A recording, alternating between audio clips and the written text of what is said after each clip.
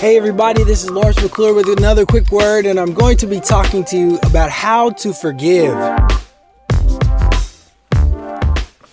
All right, thanks guys for tuning in to another quick word. And this topic is a fun one. I know it. I know everybody just is so excited to get into this topic of forgiveness. Now, one of the major staples of the Christian faith is forgiveness. I mean, that's Christianity 101, right? If we can't forgive, then we truly don't know our salvation. That's a big statement. And I'm going to read scripture that really backs this point up. It's a huge, huge thing because we've been forgiven much of our sins. The whole baseline, the whole foundation of our faith is on forgiveness, right? It's on the forgiveness of our sins and being able to walk in a newness of life, a transformed life based on the forgiveness of sin paid for by our Lord and Savior, Jesus Christ. Well, let's dig into this thing. So Jesus, our faithful King, all right, he's our Savior. And he mentioned in the Bible just one time, really, really significantly about forgiveness.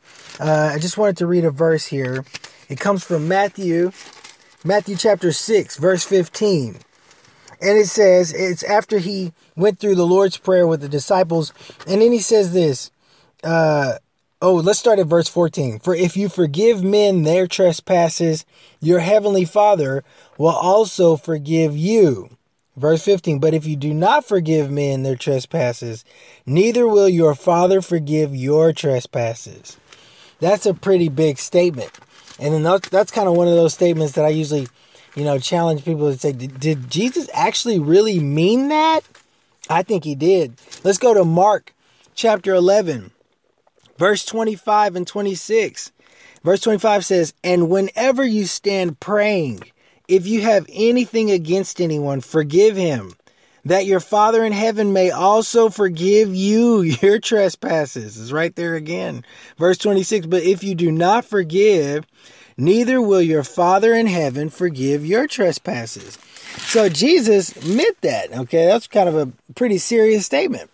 All right, so he's like, we need to forgive others so that God will forgive us, right? We're already walking in this forgiveness, but if we're not forgiving others and releasing that to others, then truly, truly our sins aren't forgiven because we haven't really fully received our salvation, which is based on forgiveness.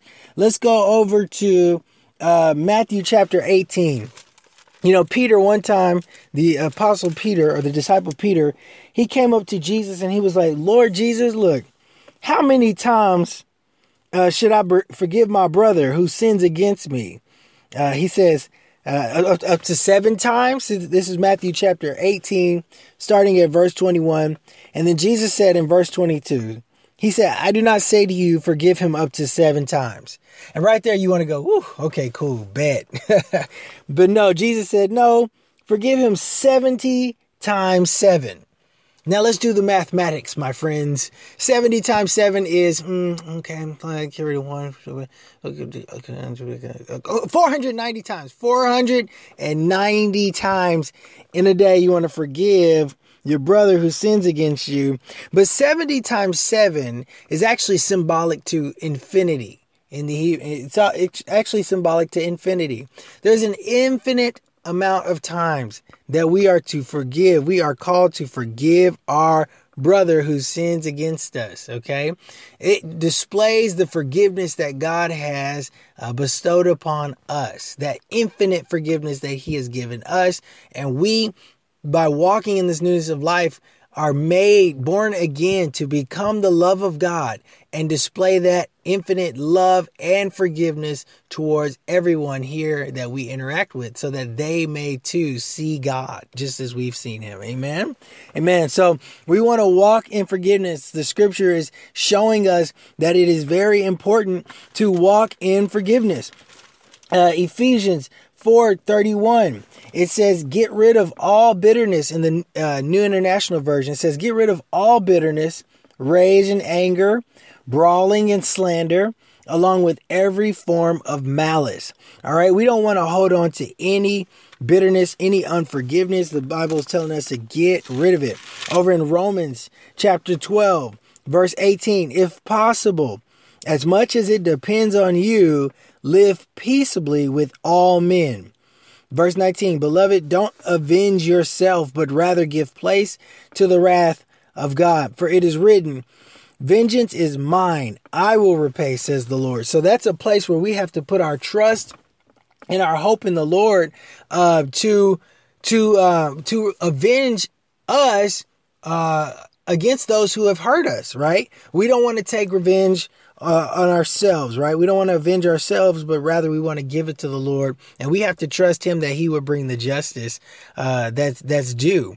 And so on that note, I want to go through 3 points on how to forgive, okay? 3 points on how to forgive, right?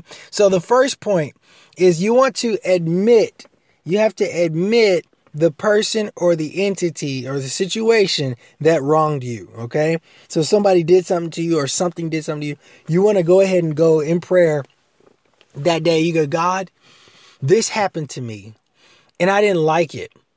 And then the second step is you want to acknowledge the debt that they owe you. You want to say, hey, God, I didn't like what they did.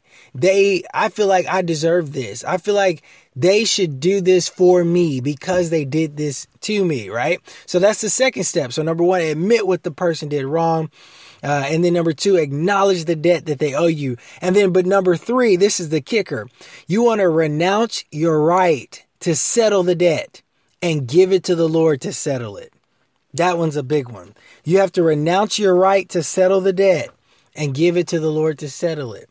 Remember, as it says over there in Romans chapter 12, verse 19, don't avenge yourself, but leave that to the Lord. God said, I will avenge. I will repay, says the Lord. That's his job, right?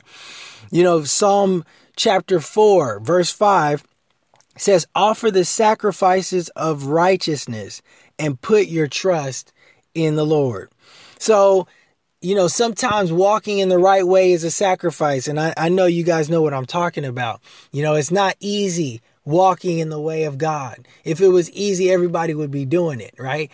Jesus said that narrow is the way and very few find it to find life. Narrow is the way to life and very few find it, right? So we want to offer the sacrifices of doing the right thing, of trusting in the Lord and believing that, hey, God will avenge. But we, in this process of forgiveness, we have to let go our right to settle the debt that these people owe us and give it to the Lord. When you put it in the Lord's hands, that's that place of trust, that place of dependence. And the Bible says, be anxious for nothing in Philippians. Be anxious for nothing, but in everything by prayer and the supplication of thanksgiving.